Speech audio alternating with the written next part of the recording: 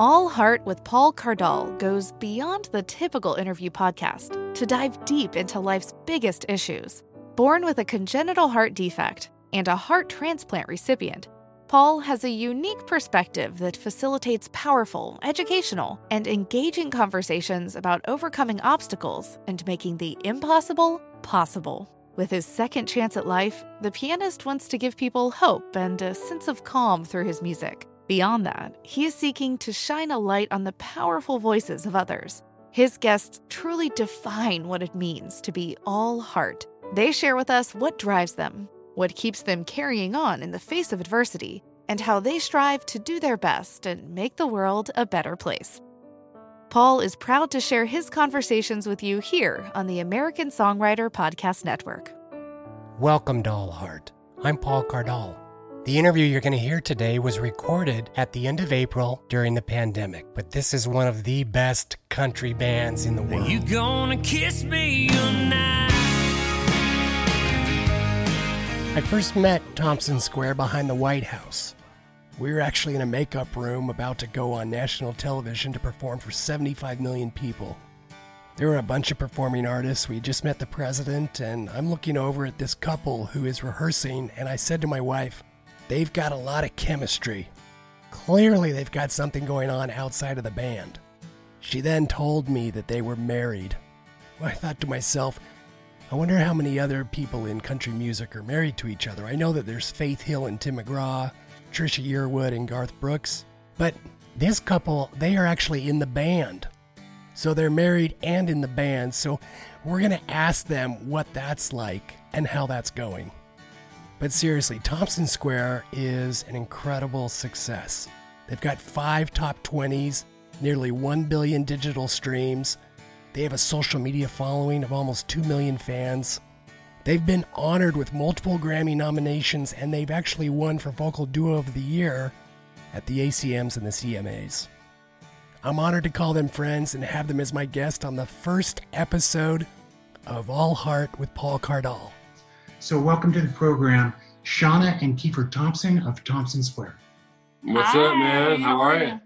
I grew up in a small community called Layton Hill. It's barely on the map. It's literally just that, just a community. There's no stop sign. There's no post office. There's nothing. There's nothing there. There's probably about 400 people in our little community. Kiefer, you are from Miami. It's pronounced Miami. Miami. Yeah. But you gotta get not, you gotta get that straight now. But it's not Florida. It's in Oklahoma. That's right. That's right. How big is that town? About 12,000. Can we go back and talk about how you guys kind of got started? Really, what's the breakthrough moment where, Kiefer, you knew music was your destiny? And then Shauna, same question for you. You know, it's odd because I don't come from a musical family. My dad is pretty much tone deaf, but he sings in church, which is tough to sit next to him in church when he's singing. But he loves to sing. He's a very religious man, and he loves to sing hymns at the top of his lungs, you know. And my mom played a little bit of piano and sang in the church choir. And as far as musical ability, there wasn't a whole lot there.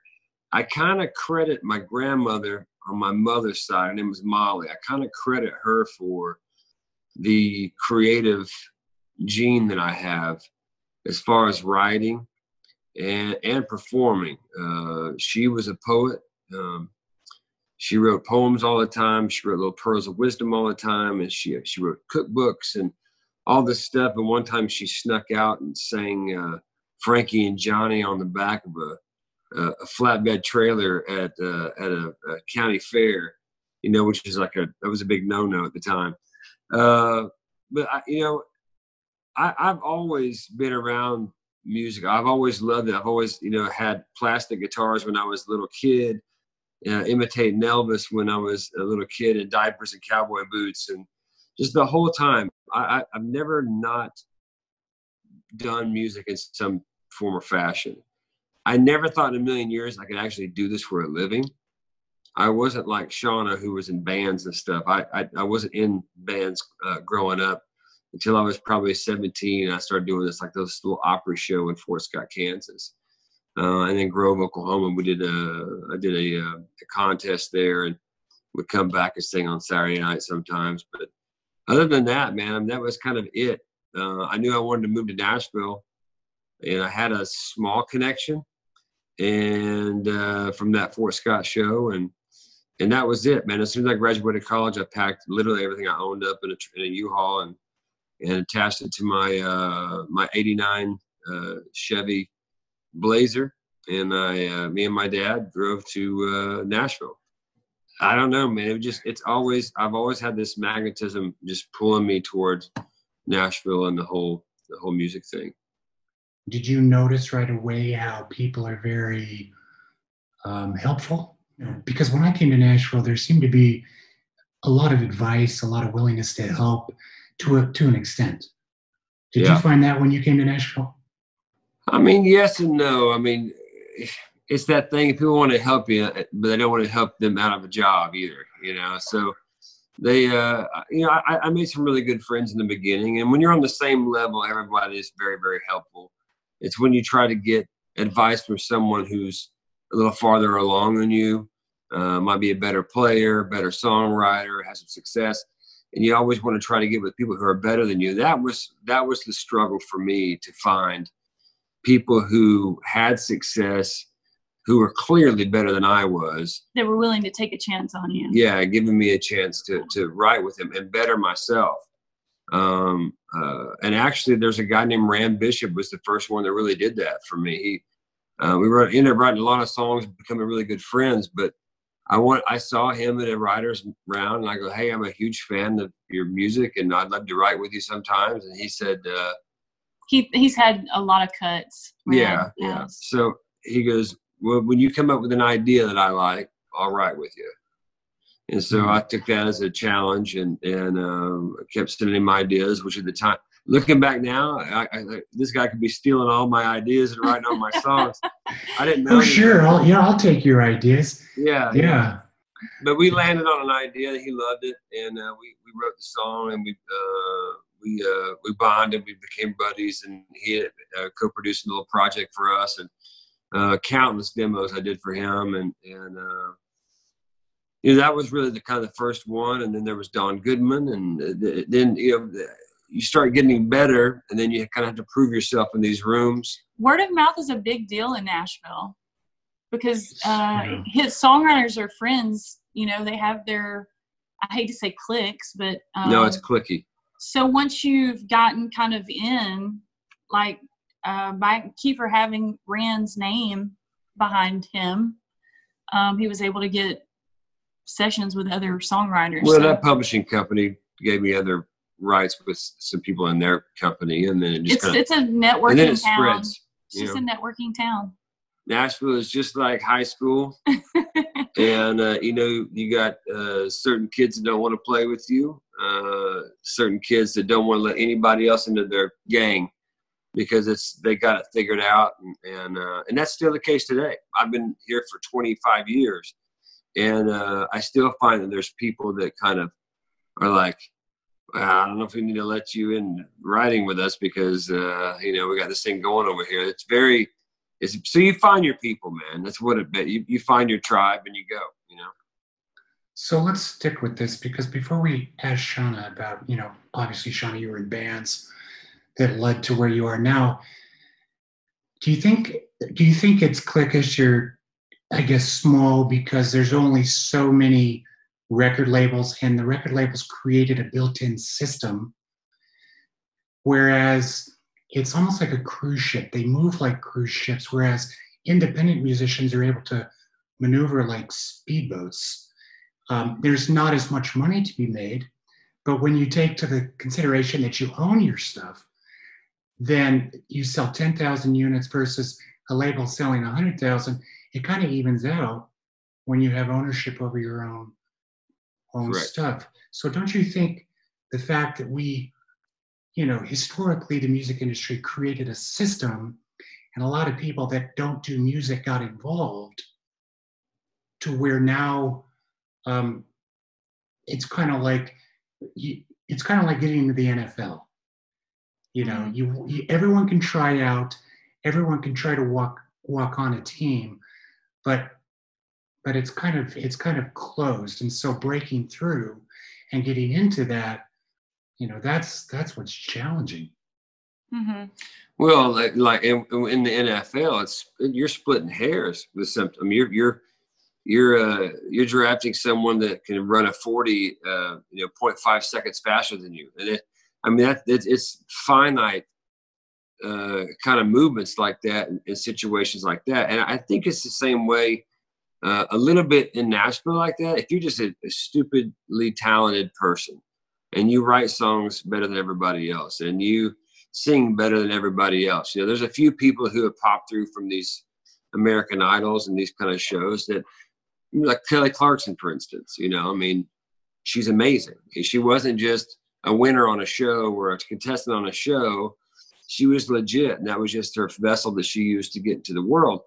And she could back it up over and over and over and over again. And that's the difference, you know. That's what I don't like about some of the stuff on TV, just because, you know, it's a show.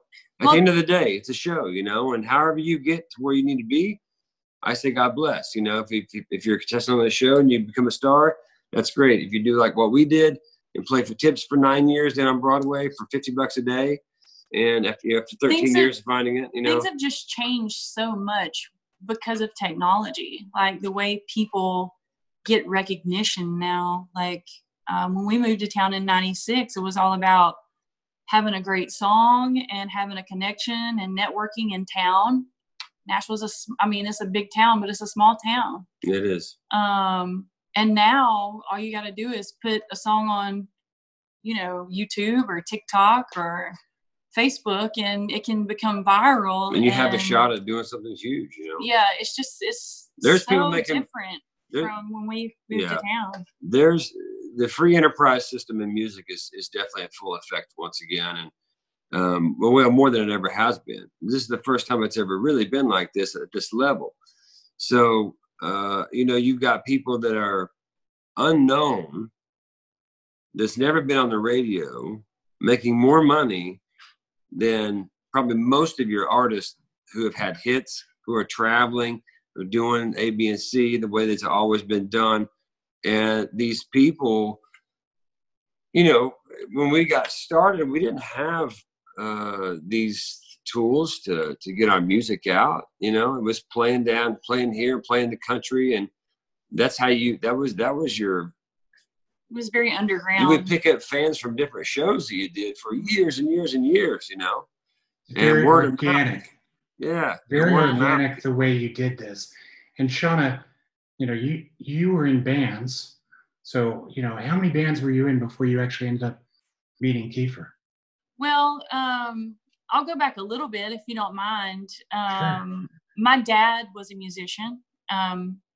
And when I was probably 4, that was my first memory of music.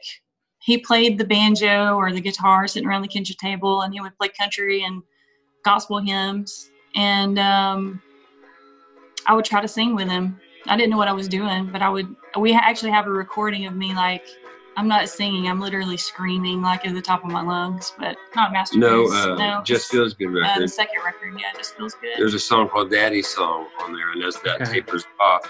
There's a little snippet of he and I singing on there. Yeah. And that's the same album that has If I Didn't Have You that went to #1. Yeah. Yeah. Which is also a song that was written for my dad. Okay. But yeah, a little later on, I fell in love with music. In high school, I was in marching band. I was in concert band. I was drum major for 3 years for marching band. And I had a scholarship to go to college playing saxophone. But instead, I wanted to move to Nashville. I wanted to sing. And luckily, my parents were cool with that. And my dad, he came here. He actually lived with me for a little while. Until they felt comfortable with their baby girl being in a big city. Later on, when I was in high school, I had my own band. I fronted my own band, and we played honky tonks, and somehow or another, legally I was able to be in a honky tonk underage. But Wow. You're pretty much playing. How young were you when you were playing in bars? Well, since I was in my dad's band and he was my parent, that's the reason why I was able to go into a bar. And I was probably 10 years old or something. Yeah. So you were prepped for Broadway and all the other honky tonks early. For sure. What was that experience like? Being in that band, being in that environment when you're young, did you know back then this is what you wanted to do? Yeah, the first concert that I ever went to was Alabama band, and I was probably 6, and I sat on the front row, and I knew that night, I was like, this is what I want to do. I want to be on stage. I want to be entertaining. And even, it's crazy to say at 5 or 6 years old that that's what you want to do, but I did. I knew that was it. And she's always sang good, man. Like all that early crap that I saw that her singing, just always sang great. It's weird. That's awesome. So then you guys merged at some point in Nashville. Do you remember the day that you first saw Shauna Kiefer? Yeah, we were about one of the only places that you could really play music with a band was these contests that a woman named Judy Martin held. And so like the first week we were here, first week or two we were here, there was a contest at a place called the Nashville Nightlife. And Shauna was already there. I showed up a little bit later. We hadn't met each other, never seen each other before. And she was up at the bar signing in for the contest. And I just locked eyes on her. I was just like, who is this? And I went right up to her, literally started talking to her, invited her to play a game of pool. And we talked that night for a little bit and had our first date about a week or two later and never have been apart since. And that's been 20 some years, man. And so, when did you hear her sing? When did you first hear her sing? That first night. Yeah. And Shauna, when did you hear him? It was that night. That night. Yeah. Yeah, same night. So was that part of the attraction? Not initially, but definitely after. I was enamored with the way she sang, and I was like, I've never heard anybody sing like that, So I had already kind of fallen for her a little bit, from the first glance, but there was something about her, and then there was something else about her, after she sang. For me, his singing was definitely, it was something special, I thought. It got my attention for sure. It was so bad, it got her attention. Oh my God. Who is that? And you got, 20 years later, in country music, I think there's several couples that are married. Tim McGraw, Faith Hill, but you guys are actually, a band. Yeah. I don't know another couple that's actually married that is doing country music.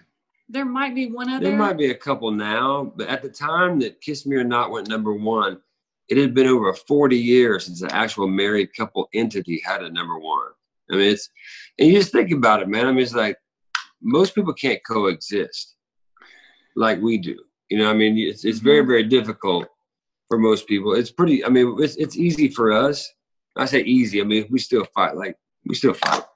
And we have our normal problems, like everybody else does, but we do navigate the water pretty well. And, we're still here after all this time. So it's a very odd thing to find your partner and your singing partner and have that to work. It's just, it takes the funnel and goes even farther down, harder to get in, Yeah, but how do you guys actually manage it? Because work and home life, how do you manage? It's kind of all one. There's one big reason. It's kind of all one big blob, to be quite honest. We do have conversations occasionally on. Kiefer doesn't know when to shut it off. He has a hard time shutting it off.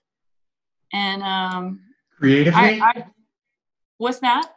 Creatively, or just everything? His passions.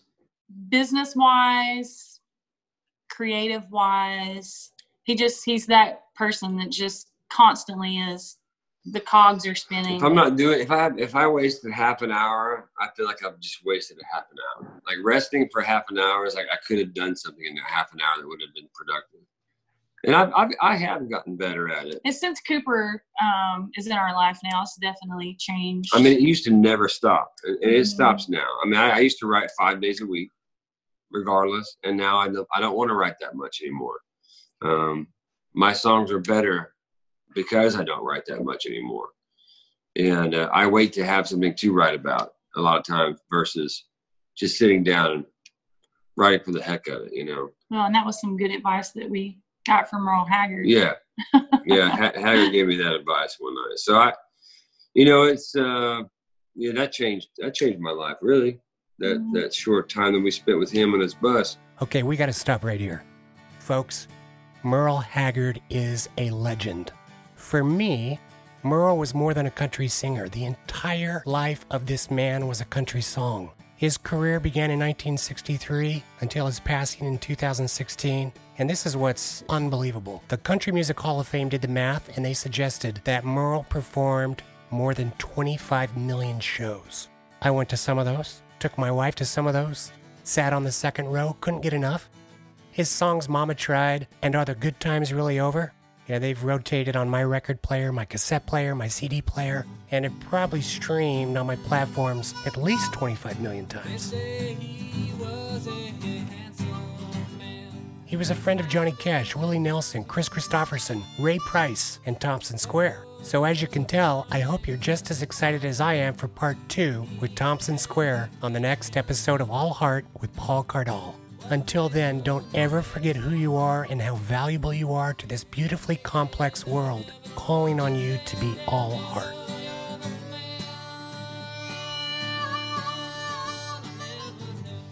American Songwriter has been a home for songwriters, musicians, and music lovers for over 35 years.